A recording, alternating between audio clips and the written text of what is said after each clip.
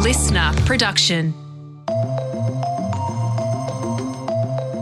G'day and welcome to this extra episode of The Briefing. I'm Sasha Barbagat. Living in Australia, it's almost impossible to fathom being confronted with a wall of police and having to go through metal detectors on a night out to the movies.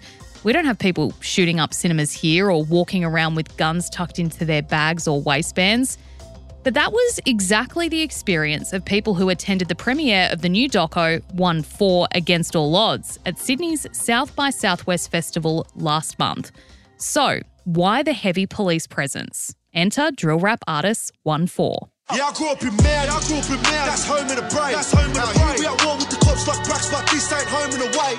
I didn't go around all those beaches, but I still got bros at the back. This group of boys from the tough streets of Mount Druitt in Western Sydney thought they'd found a way out of a life of violent crime and postcode wars through their music.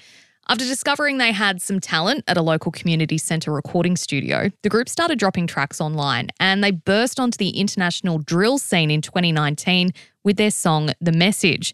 A genre that had started in the streets of the US and UK had finally made it down under, and these boys were changing the way Aussie hip-hop and indeed Australia itself was being seen on the world stage. It wasn't long though before the police started taking notice of ONEFOUR. Their lyrics, typical of the drill genre, are harsh and describe in pretty graphic detail the violence and brutality these boys had grown up around.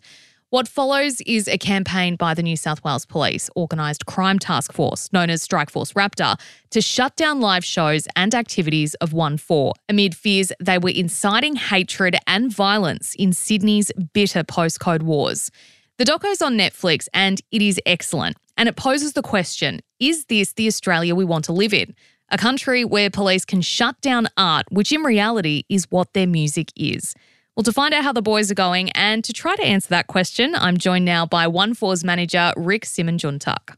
First off, Rick, can you tell us about the response to the movie? It debuted on Netflix last week. It's going gangbusters. How are the boys feeling about it? Yeah, they're loving it. I think it's the first time that people have been able to really see who they are, apart from being controversial and being artists. I think it's brought a very human side. Look, we have to talk about the police conflict. The doco goes into a lot of detail about their troubles with the police. Strike Force Raptor, putting pressure on all these venues in other states as well to shut down shows. There's the voice message from one cop who's saying that he won't stop until they stop making music. Another one uses the term lawfully harass. What is the alternative for these boys if they're not making music? Look, the reality is that anyone coming out of jail is going to find it very, very difficult to reintegrate into society. And that's just reintegrate into society, yet alone be successful, yet alone be able to provide for big families. Samoan people come from big families, and there is a responsibility for men to be able to provide and be providers for those families. There is an opportunity for them to do something way beyond what's expected of them through music. Without that, who knows? I don't want to say that they're going to go back to a life of crime. They're much more mature than that. However, this is a massive opportunity for them. Why would you want to take it away from them? There is a lot of support for ONEFOUR in their battle with the cops, but I did also read quite a bit of criticism online. Yes, I finished watching the doco and I jumped on Reddit and I just kind of wanted to see what the general public was thinking. And you really do see two sides of the coin. You see the side of people who go, they're just making art, they just want to make their music and the cops won't leave them alone. But then you get the other side, people saying, they're criminals. A number of them have been in jail for pretty violent assaults. Their lyrics talk about some pretty rough stuff.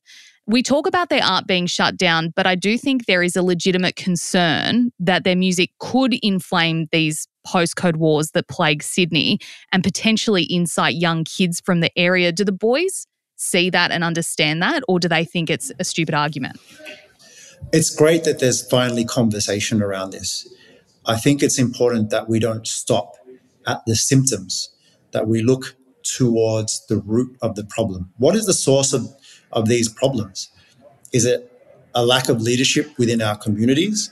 Is it a lack of opportunity? Is it We need a better education system that helps kids find themselves and their potential earlier.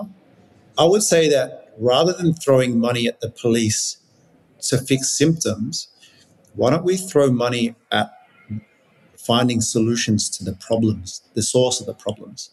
These are all symptoms that we're talking about. Yeah, and I guess the thing that really struck me watching the documentary was talking about the raids on their houses and, you know, a 14-year-old girl, one of the boys' sisters, is standing there with cops with machine guns, and how that would only foster this distrust of the law and of police officers.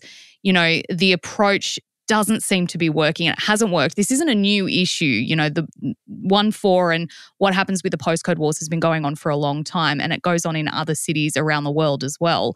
Do you think that this approach that the police are taking is just damaging their reputation with people like the boys from ONEFOUR? I think this approach, it shows it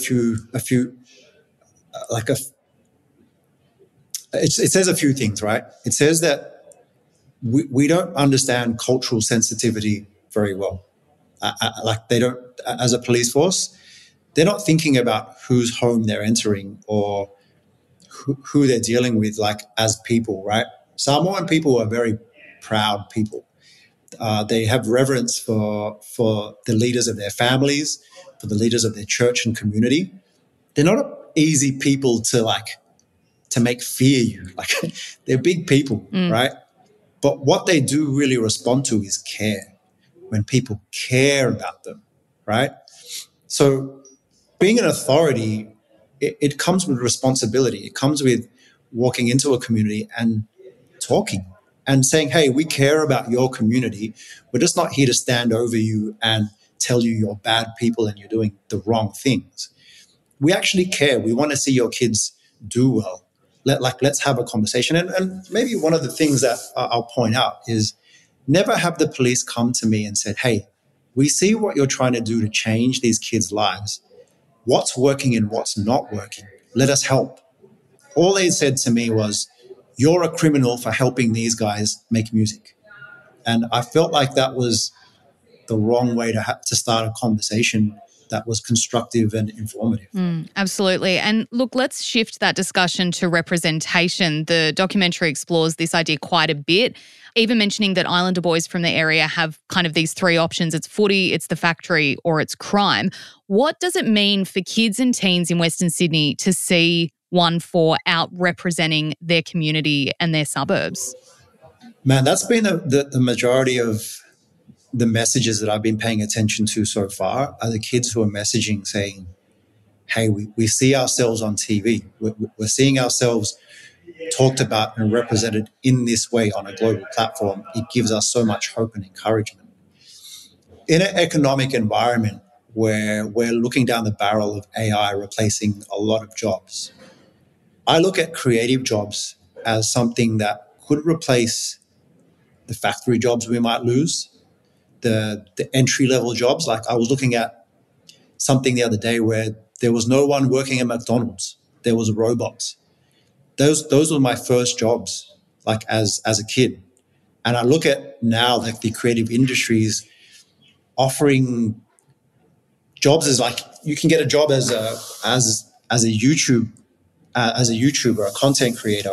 These things didn't exist before, but we need to be starting to encouraging this with our younger kids. You know, like there are real opportunities here for new types of jobs, and if we're discouraging kids getting into the creative industries, I think we're really missing an opportunity.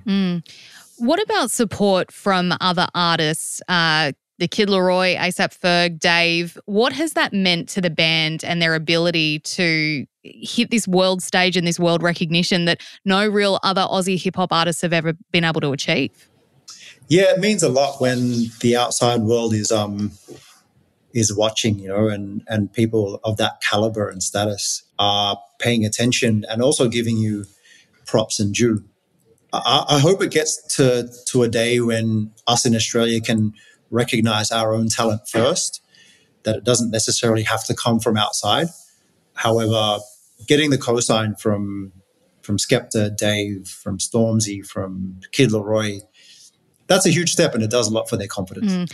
Look, I don't want to spoil the ending of the documentary, but I will allude to the fact that, like, the fight seems far from over for ONEFOUR. Do they have the energy to keep pushing so hard to just be allowed to make and perform their music? Like, I hope that comes through in the documentary. I hope people see what these young men are made of. Like, despite the obstacles in front of them, that they continue to push. And you don't push that hard when it's for your own selfish reasons. You can only push that hard when it really means, when it's something way bigger than yourself. You know, they do it for a community, they do it for their families, they do it for like their future selves, you know. And one of the things that's really inspired me to keep going is them and how much they're willing to do for each other. Are they working on new music? Can we expect to see something soon? Maybe an EP? Yeah, look, we're working on an album. That's no secret. We're looking to really lock into the studio this summer and push something out early next year. All right, well, we'll be watching here at The Briefing. I loved the documentary. I've loved Aussie hip-hop for a long time. I had never heard Aussie drill, and I loved my introduction to it through the boys from ONEFOUR. Thanks for talking to us, Rick, today. And, yeah, keep us posted on how the band's going as you guys, you know, move into releasing that new music. You're welcome, and thank you for having me. That was the manager of ONEFOUR, Rick Simonjuntak, talking to me there about the group and their new documentary, which is streaming now on Netflix. That's all for today's extra episode of The Briefing. Thanks for joining us. Tom and the team will be back in your feed tomorrow morning at 6.